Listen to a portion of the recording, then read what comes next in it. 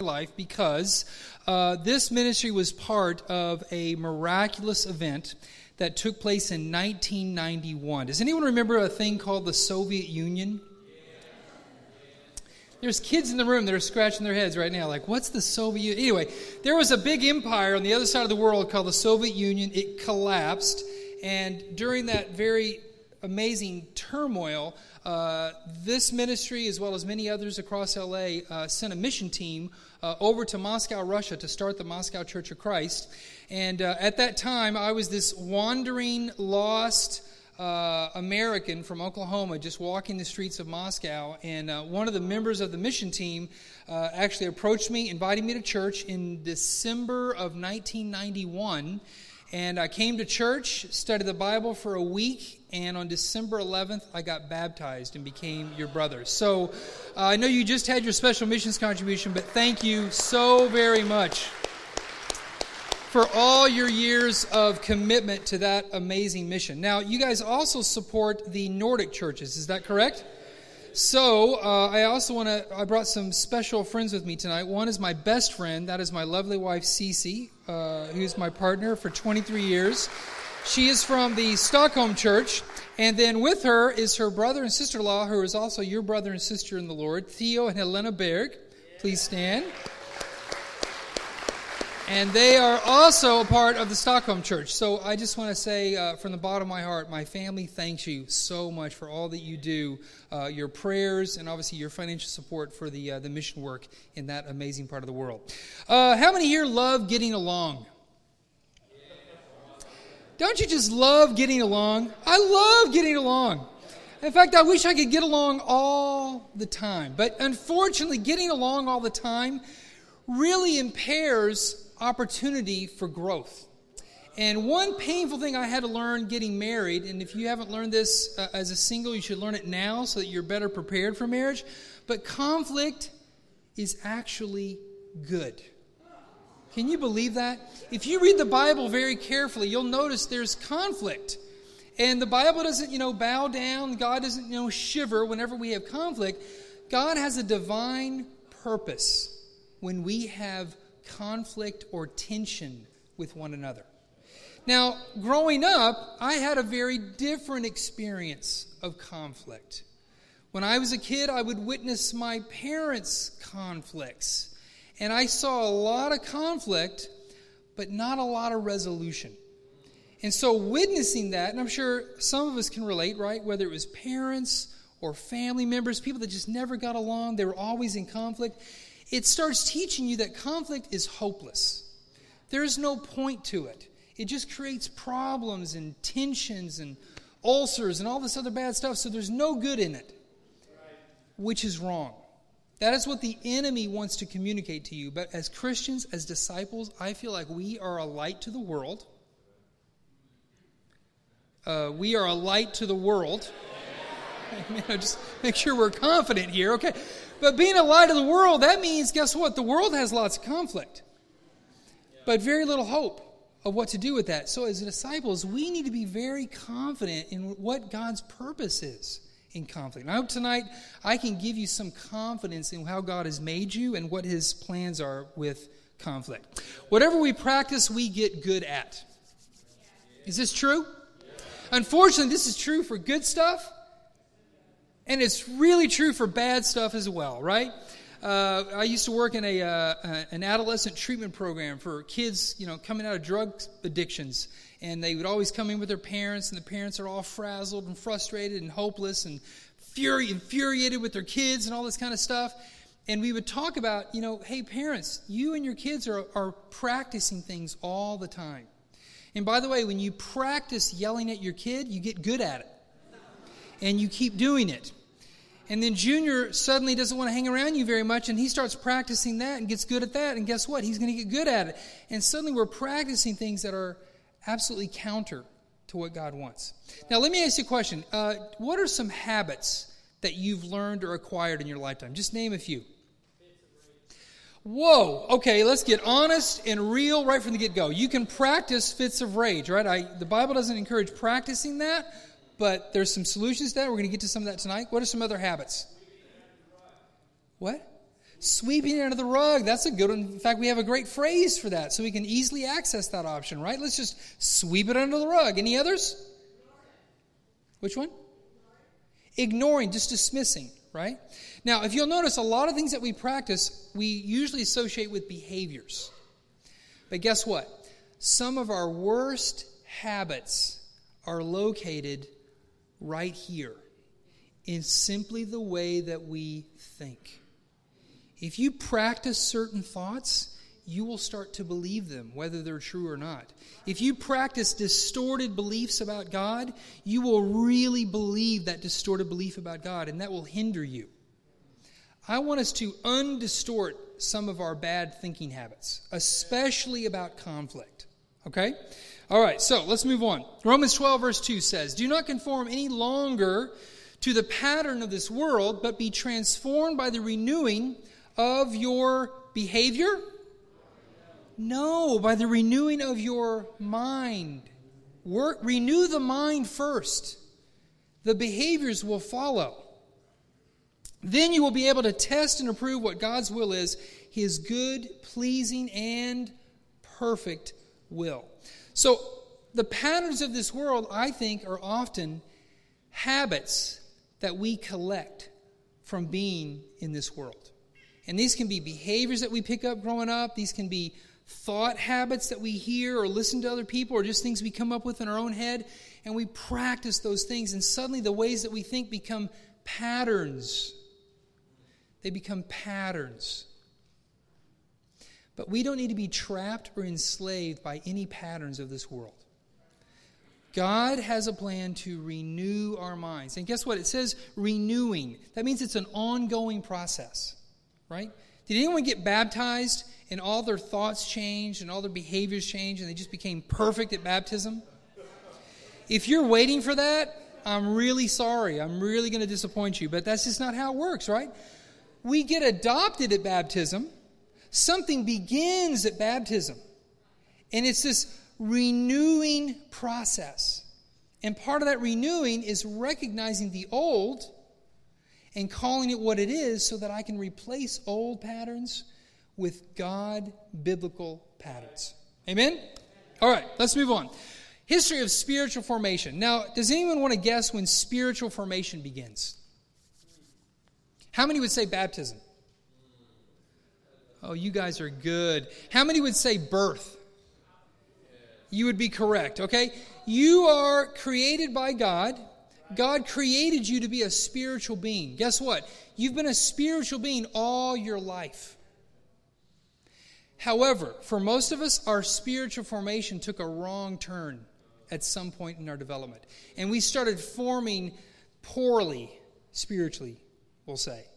And guess what? When we have bad spiritual formation, bad things start to happen. Bad thinking starts to develop. We get baptized, we make Jesus Lord, which means now our spiritual formation has an entire different template, an entirely different agenda. And it is an incredibly hopeful one, unlike before we got baptized. So, as you guys probably know, I love talking about the brain. So, if you look on your handout, you're going to learn a little quick thing about the brain. This is my 2-minute brain lecture. Your brain is an amazing thing that God made for you, not against you. Okay? And one of the better parts of your brain is right behind your forehead, called the prefrontal cortex. And these amazing functions all take place in your prefrontal cortex. Judgment, decision-making, impulse control, planning, and reflection. How many of those qualities would you say are good for a relationship? Have you ever had a really good friend with no impulse control? It's not fun. They blurt out things that are really weird and strange, and they hurt your feelings sometimes. Or have you ever had a really good relationship with somebody who just has poor judgment? It's frustrating. It's not good for the relationship. So these qualities, we want to make sure that we have in full measure. And I'm going to teach you some things tonight that hinder us having these qualities. And I'm going to show you some things that we can do to help us have more of these particular functions of our prefrontal cortex.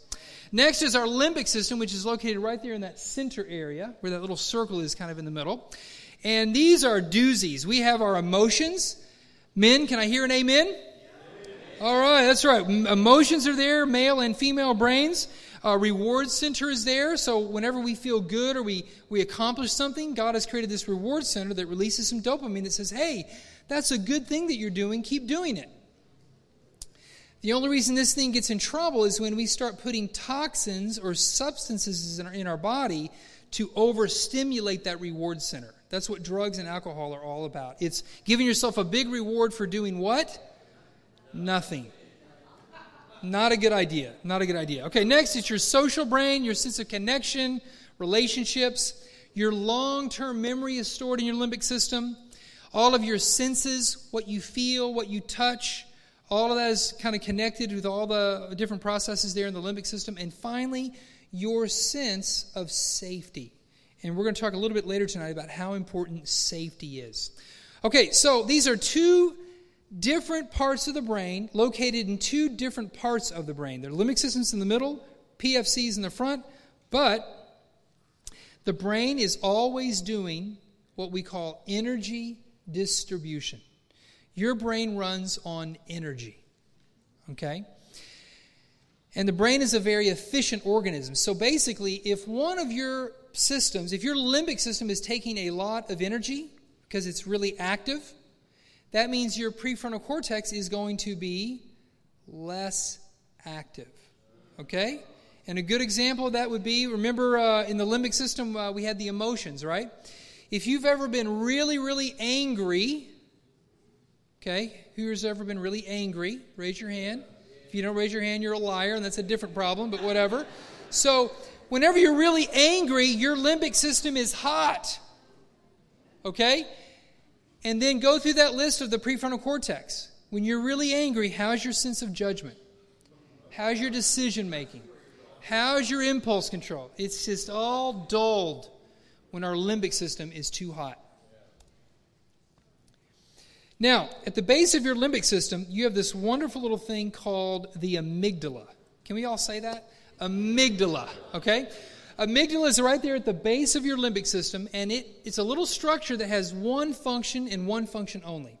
It monitors your environment 24 hours a day to basically find out, are you safe? That's the only concern of the amygdala, is are you safe? And safety, I mean that in a very broad sense.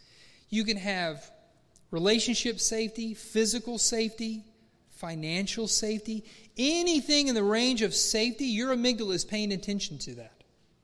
Now, if your amygdala detects anything that seems unsafe, that whole energy distribution thing goes out the window, and the first part of your brain to shut down is the best part, your prefrontal cortex. And here's what happens. When your amygdala is unsafe, you will have these 5 common responses. And I've put some pictures here of some friends from the animal world because guess what? All of these critters that you're seeing pictures of, they all have amygdalas. And each of them represent a different amygdala reaction to a lack of safety. Now, when you're in conflict with someone, do you feel safe or unsafe? You should feel a little unsafe because that's not good. Conflict means there's something wrong here. There's something intruding on this relationship, right? So unfortunately, when we have conflict, our amygdala says not safe. And in conflict, we will have these 5 automatic reactions. We'll fight. That kind of makes sense, right? You'll argue or you'll yell or something like that. Flight, you'll just run away. Avoid that person. Freeze is when you kind of frozen. You just don't know what to do. You feel stuck, right? Ever felt that way? Probably, right?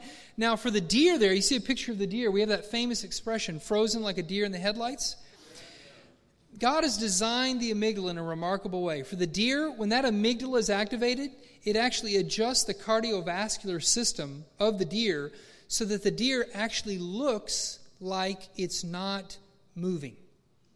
It's literally frozen. And it turns out that most of the predators that hunt deer have very poor vision. So when the amygdala of a deer says, oops, there's a predator, that amygdala ignites, shuts down that cardiovascular system so it breathes, but you can't see it, and suddenly the predator walks right by, and it's safe. Does that make sense? Now, that works really good for deer when it comes to predators. It doesn't work well for deer when it comes to automobiles. Because the automobile just keeps driving, and now we got deer meat or whatever we have. Okay, so we freeze, and then finally, or next is submit. Now, wolf packs have to have order. And when there is not order, they need a pack leader. And when they don't have a pack leader, they have this very interesting ceremony where the two strongest wolves will fight. And as soon as one determines that the other is stronger, he will tip his neck, expose his neck, and from that point on, the other wolf is the pack leader. And now suddenly our pack has order, our pack has leadership, and our pack will survive longer because now we're safe. Now, this doesn't work really well in human terms. And when we read submit here, this isn't biblical submit. This is basically, I'm going to go ahead and agree with you, even though I'm not in agreement with you, but I just want safety. It's like, yes, dear, I'll do the dishes. Right? You submit, but your heart is like in the other room. Like you don't care at all about what's really going on. Or you're really ticked at your wife, or you're really ticked at your husband, but you submit anyway, but it's not genuine. There's still tension. There's still a conflict there. And then finally, we hide. We can hide all kinds of places. We can hide at work. We can even hide at church, right? You ever been really busy in church life, but your personal life is in shambles? That's not God's plan. That is not God's plan. He wants us to be fully engaged and so that we can resolve conflicts without fear. So, here we go. Amygdala, when it's safe, we have all these wonderful things available to us. Number one, we are more playful. Do you guys have fun at church? Do you have fun in any of your relationships? Fun is a good thing. When you're playful, you feel safe, you feel connected, and then you also start nurturing better.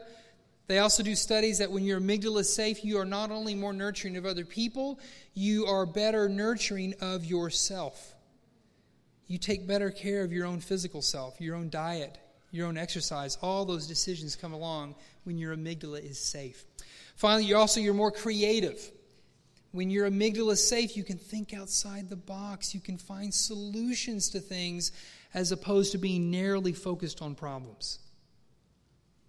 I'm not going to get into details, but we have sex when our amygdala is safe. All right? You have to have safety in order to have that kind of connection with another human being in marriage. And then finally, we work. We are more productive. And there's been a ton of research with a lot of companies out there these days that specifically design work environments where amygdalas are safer, and sure enough, the workforce is more productive. God wants to be our source of safety for our amygdalas. When we trust in God, guess what? Our amygdala has a huge advantage when we trust Him. But when we're trusting in our own power and our own strengths and our own, feeble things, that always has a timeline, and it ends. And then we start getting in trouble. Okay, so let's talk real quick. Talk to the person next to you. Share your most common unsafe amygdala mode. Fight, flight, freeze, submit, or hide. You ready? Get set, go.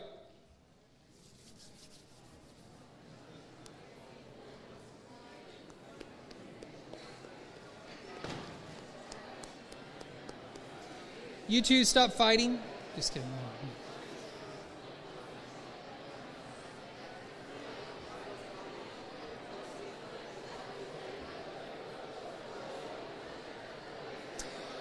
Okay, have you figured it out?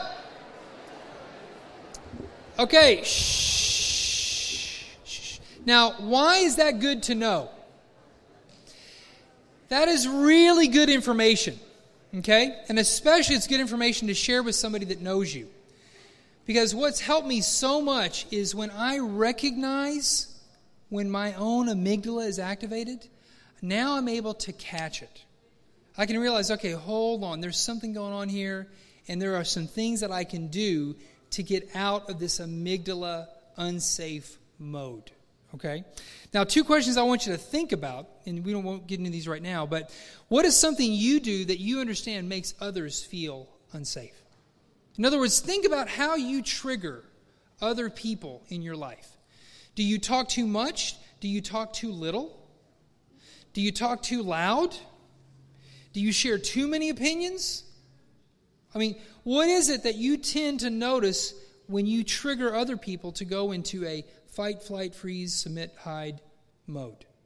Just be curious about that. Then next, describe something others do that makes you feel safe. And do yourself a big favor and tell them that. You know, bro, listen, the way that you listen to me, it really helps me. Or the way that you guide me in some decisions sometimes, the way you give counsel, it really helps me. Or bro, when we just go out for a cup of coffee and just connect, or we go out and pray, I just want you to know that really works for me. Thank you. Seriously, guys, we're a community, right? We've got to make sure that we're helping one another stay in that safe amygdala zone. Because guess what? God has given us a lot to do, and it's a lot more than just getting along. God has called us to change this world, to impact this community. And we're not going to do that if our amygdalas are activated. We're going to be hiding at home. We're going to be scared to share our faith. Right? Unsafe amygdala, I'm so sorry, you're not going to share your faith very much. You're not going to be talking to your coworkers very much. You need to make sure you're doing things that allow God and allow your fellowship to help you stay in that amygdala safe zone. Okay, now we have already covered the brain, but I want to look at how the brain actually works. Now, it turns out all information that goes through your brain goes from the bottom up.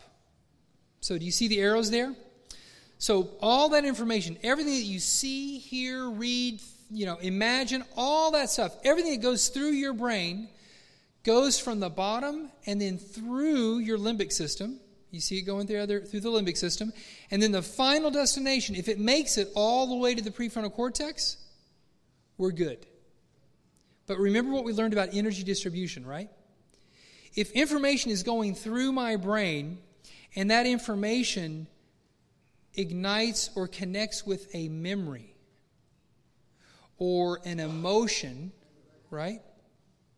Then my limbic system is going to get activated as that information passes through. And if that limbic system reaction is too strong, all that energy is going to be consumed in the limbic system. And now guess what? Look at the picture. That PFC is going to be in the dark. It's going to be in the dark. The limbic system is a very powerful part of the brain. And what I want to help you tonight do is I want to help you learn how to be smarter than your brain. Because your brain has some very automatic responses that actually don't always benefit you. And guess what? The Holy Spirit has better plans than your brain instincts. Have you learned that yet? Have you figured out that the Holy Spirit has better ideas than your instincts? If you haven't figured that out, talk to somebody tonight, okay? It's really, we got to nail that one, okay? All right, here we go. So research has shown, people smarter than me that have studied thousands and thousands of people in conflict, have basically concluded when your brain is in a conflict mode with another human being, 90% of the energy or the tension of that conflict has to do with your history. And 10% of that energy has to do with what's happening right here, right now. Now, neurologically, I think this makes perfect sense because we just established, right? All our information goes through the limbic system first, right? So if anything that my wife says to me that reminds me of some memory in my past, it's going to ignite some of those memories. And some of those memories have emotions connected to them, right? Let me tell you the most common thing that Cece and I figured out when we were starting learning this stuff is when I grew up, my mother had very strong, smart opinions. And I was an only child, so I couldn't argue with a sibling. I tried several times to argue with my mother, and often I was unsuccessful. Do you know what it feels like to lose an argument? You don't feel safe. You feel kind of shut down, right? And so often I get so frustrated and so just depressed trying to engage these issues with my mom when my mom would just be just too sharp, too smart, and she would put me in my place. And it felt really uncomfortable. So God's perfect plan was for me to later go to Stockholm and meet this amazing, beautiful sister named Cecilia, who just happens to be a chemical engineer. Someone who's got really strong opinions and is really smart. Now, if I'd read my playbook correctly, I would say, David, this is probably not a good idea, man. This is going to remind you of a lot of things you've already been through. I didn't know that because I was head over heels in love with this woman, which was God's plan, by the way. But later on in our marriage, man, Cece could say things in a certain tone, or she'd have a certain look, and I'm telling you, I'd have all these subconscious flashbacks like, whoa, I have felt this horrible before. But who was I looking at? I wasn't looking at my mom. I was looking at my wife. My disrespectful... I had all these strong reactions to my wife. But 90% of that tension, 90% of that turmoil in me was about my past. And it turns out God had a purpose in these conflicts. And if I could learn how to keep my amygdala safe and go through those conflicts with my wife, which we did, we've actually learned, and I've learned, how to overcome some of these obstacles in my past that I felt stuck in. Is this making sense? Yeah. This is a really important fundamental thing to keep in mind. Whenever you have conflict with somebody, think about the 90% on your side that may be making that tension feel so strong. And maybe only 10% has to do with what's going on here and now. Because this is how we typically roll. The rule of their problem. Right? It's their problem. Now, first of all, I believe in this principle from a neurological point of view, but I actually think Jesus would agree with me. And let me explain why. The rule of conflict. Have you read this one before? Why do you look at the speck of sawdust in your brother's eye and pay no attention to the plank in your own eye? How can you say to your brother, let me take the speck out of your eye, when all the time there is a plank in your own eye? You hypocrite, first take the plank out of your own eye. Deal with your stuff. Or just at least be aware of your stuff. And then you will see clearly to remove the speck from your brother's eye. See, for so many years, I was not able to see Cece clearly because things going on in our conflicts were reminding me so much of things in my past. I was reacting to my past. It was my plank. And I think Jesus would say it's probably 99.9% to 0.1% in terms of that ratio. We got to make sure that we're aware of and we're taking care of what's going on with me first before we start pointing the finger at the person we may be in conflict with. Okay, now the reason why I'm pointing all this out is because here's the thing. If you want a growing environment for your relationships, you better lean on curiosity more than suspicion. Have you ever had someone treat you with suspicion? Did you give them a high five? You say, hey man, thanks for doubting me. I appreciate it. No, you didn't. You don't like that. It's a very uncomfortable feeling. And by the way, is God ever suspicious of you? No. He knows everything about you. He can't be suspicious because he knows everything, right? But God is more, I think, has more that heart of curiosity. Like, hey, let's grow together. Let's discover some things together. I think that's more the heart of God. Now, by the way, neurologically, these are two entirely different systems. When you are suspicious of someone, your brain naturally releases cortisol, which is a stress hormone. And cortisol, basically, it starts warping, it starts distorting the brain functioning. Your brain does not work better with more stress in it. Curiosity is the opposite. When you are curious about someone or curious about something, the neurotransmitter dopamine is released from your brain because you're eager to find something out. You're eager to learn something, to discover something. So the reason why I'm giving you this 90-10 rule is that when you're in conflict with someone, remember that 90-10 rule. Just pause for a second before you keep focusing on what they said and what they did. Start looking at yourself first. Maybe do some prayer and some curiosity with yourself first to understand what's going on with you. And then maybe you'll be in a better place to start engaging the conflict. And next time we meet, I'm going to give you a very structured skill to address conflicts. Okay? All right. Romans 7. Paul says, "What a wretched man I am, who will rescue me from this body that is subject to death? Thanks be to God who delivers me through Jesus Christ our Lord." Now, I find this verse very interesting because Paul calls himself a wretched man. But is he speaking from a place of shame?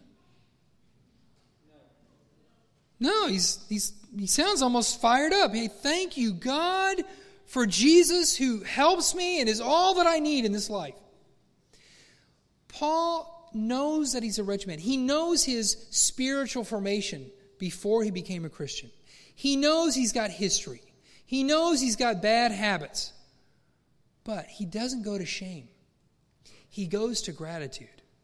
Like, look, I know that I've got a lot of stuff from my past, but I know that God is in the business of renewing my mind and transforming me. Therefore, this is not a proclamation of shame at all. It's gratitude. Albert Einstein said, "Problems cannot be solved with the same mindset that created them." So, we have mindsets, I think, that often contribute to our conflicts. We need to allow the Holy Spirit to give us different options than what our own brain produces.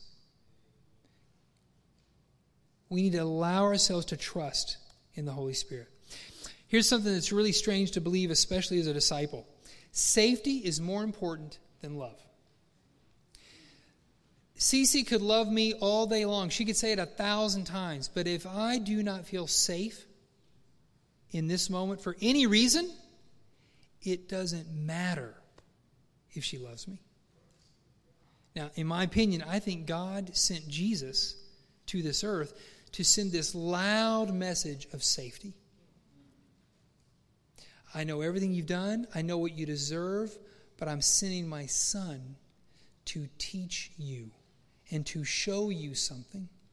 And when we understand through Christ that, wow, God's not mad at me, even though He knows all that I've done, there's some safety, and now I can receive, I can understand God's love. It's amazing. But this is relevant not just in our relationship with God, it's relevant in our relationships with one another. Safety is so key. So, we're going to do some safety techniques tonight that I want you to practice before I come back in a couple of weeks. Acts 17 verse 25 says, "And he is not served by human hands as if he needed anything, because he himself gives all men life, breath, and everything else." I do not know why why Luke emphasized the word breath, right? Why he emphasized breath, but I'm telling you, when you understand the miraculous quality of just breathing, I'm telling you, your gratitude for God will go so way up. And you will take care of yourself in such a remarkable way when you understand the gift of breath. So here's some of the fruits of basically doing what I call intentional breathing.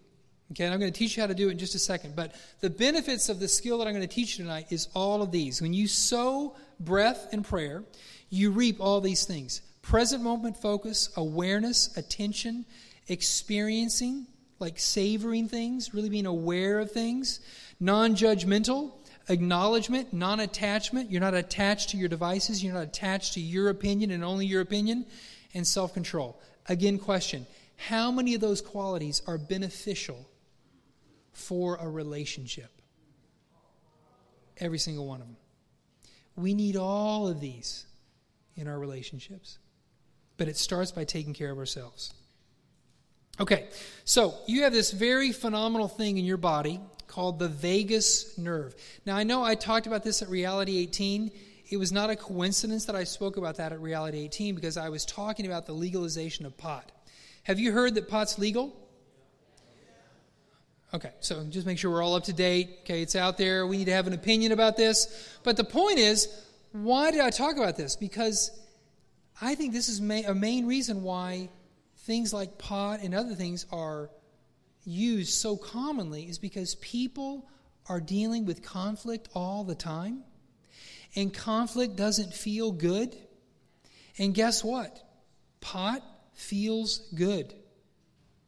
Drinking a lot of alcohol will actually feel good.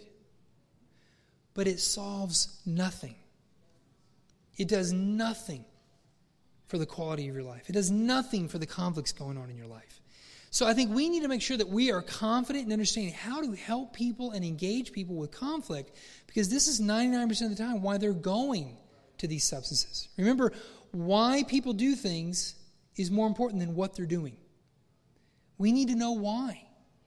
And that why is a great conversation starter. If you got somebody at your job that's smoking pot regularly, hey, ask them every once in a while, hey, can you tell me a little bit, why do you think you really do that?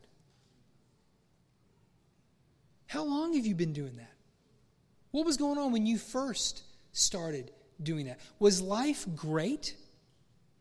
And therefore you added that? I'm telling you, there is a story every time when people are resorting to substance abuse. Okay, so back to the vagus nerve. You have this amazing nerve that goes along the spine of your back. If it was on the outside of your spine, it'd be really great because you could take your hand and scratch it and you get all these amazing benefits. But unfortunately, it's on the inside of your spine. So the only way to access it is take your hand, place it on your stomach, and I want you to take a large, deep breath from your stomach. Make your stomach as big as you can. You ready? Get set, go. Okay, someone's in shock. I did not know my stomach could get that big. That's incredible. Okay, so anyway, you take a big breath like that, right? You are expanding the cavity here, your diaphragm. And when you expand that cavity, you're actually tapping that vagus nerve on the inside of your spine. And here are the blessings that are given to you by doing so. First blessing, your heart rate goes down. Good thing or bad thing? It's a very good thing. When your heart can relax a little bit, that's a good thing. And your blood pressure goes down. Secondly, when you're taking that big breath, you're putting a lot more oxygen in your system. More oxygen in the system, that vagus nerve tapped, it actually pushes out lactate from your blood cells. Lactate is kind of like an acidic chemical in your blood that makes you kind of feel fatigued and tired. You get lactate out, your blood is suddenly cleaner. It's purer. Next, alpha wave. Everyone's brain right now, unless you're asleep, is in beta wave mode right now.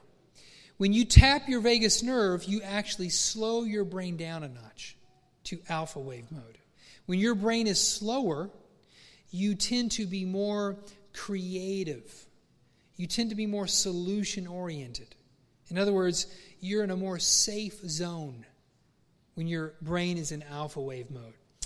And then finally, your vagus nerve releases serotonin from the lining of your intestines. Apparently 85% of your serotonin neurotransmitters, which is basically a feel-good hormone in your body, 85% of those are located in your stomach. So you're deep breathing, tap that vagus nerve, shakes the serotonin up a little bit, and it goes up your brain, and you start feeling this calm, relaxed feeling. Now, I'm telling you all this because I'm telling you this is counterintuitive. Your brain will never naturally make a decision to breathe from here. You always breathe here. right? Have you had to make a decision today to breathe from your lungs? Did you have to go, oh, just a second? No, you didn't have to think about that. It's automatic.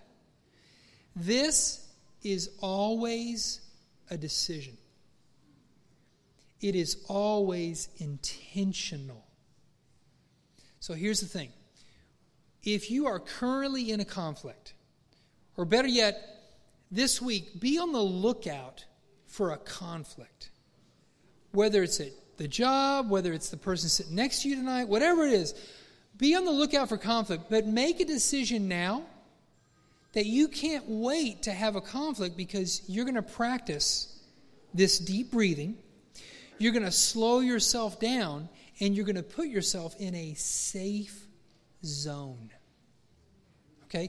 Now, next time we meet, I'm going to give you a lot more practicals in what to do. But I can't give you the practicals if you're not learning first how to get safe. How to get safe. Okay? All right. Real quickly before we close out tonight, I want to teach you the 4-count breath. This one's just a way to get started. Put your hand on your stomach. You inhale, count of 4. Hold, count of 4. 1, 2, 3, 4. Exhale, 2, 3, 4. Hold, 2, 3, 4. Do that 3 or 4 or 5 times. I'm telling you, you will feel a shift in just your demeanor. I'll often do this before I sit down and open up my Bible in the morning. I just put myself in a better place so that my mind is more open and receptive to receiving from God. Okay? You can also do this. I do breath prayers sometimes. You can change the words any way that you want, but just, come up with like a little logo or a mantra or something like that. You give me breath, God. Thank you for fill in the blank. I am blessed. Thank Him for something else. But have some fun with this. Experiment with this. Finally, Philippians 4, 6 through 7. Do not be anxious about anything. Do we need to be anxious about conflicts? No. We can have a confidence, and we can have a strategy, and we can have a Spirit-led plan in dealing with conflicts with one another. And oftentimes going through those conflicts actually not only helps the relationship that you're in the conflict with, but it also starts to heal a lot of those conflicts from your 90%.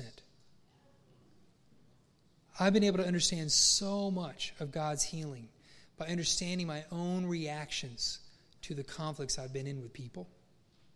And I'm telling you, I think it's how God wants to restore us, how He wants to renew us. So we do not need to be anxious about anything, but in everything, by prayer and petition, with thanksgiving, present your requests to God, and the peace of God, which transcends all understanding, will guard your hearts and your minds in Christ Jesus.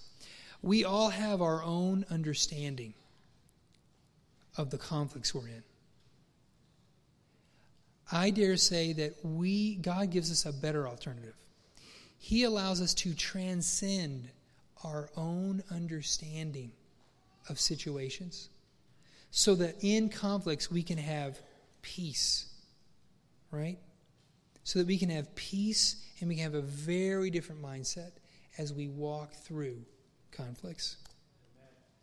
All right, moving forward, 4 questions for you guys. Know thy amygdala.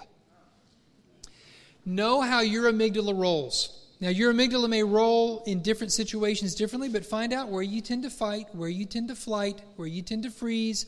Know thy amygdala so that you can recognize when it's taking over next time. Okay, get that familiarity. Number 2, get your amygdala safe. How are we going to do that? That's right. Tap that vagus nerve, baby. All right? Number 3, be curious about conflict. Don't be scared of conflict. Don't be intimidated by conflict. 1 John says perfect love drives out fear. We're not supposed to be dictated by fear anymore. Be curious about what's going on in any conflict that you're going through. And number 4, be curious about God's initiating. Any conflict that we're going through, God may be up to something to help you. He may be trying to restore or heal parts of you through that conflict. Okay? You guys feel good? I apologize for going a little over. You guys are amazing. Next time, please come back. We're going to get to some really good practicals. Love you guys.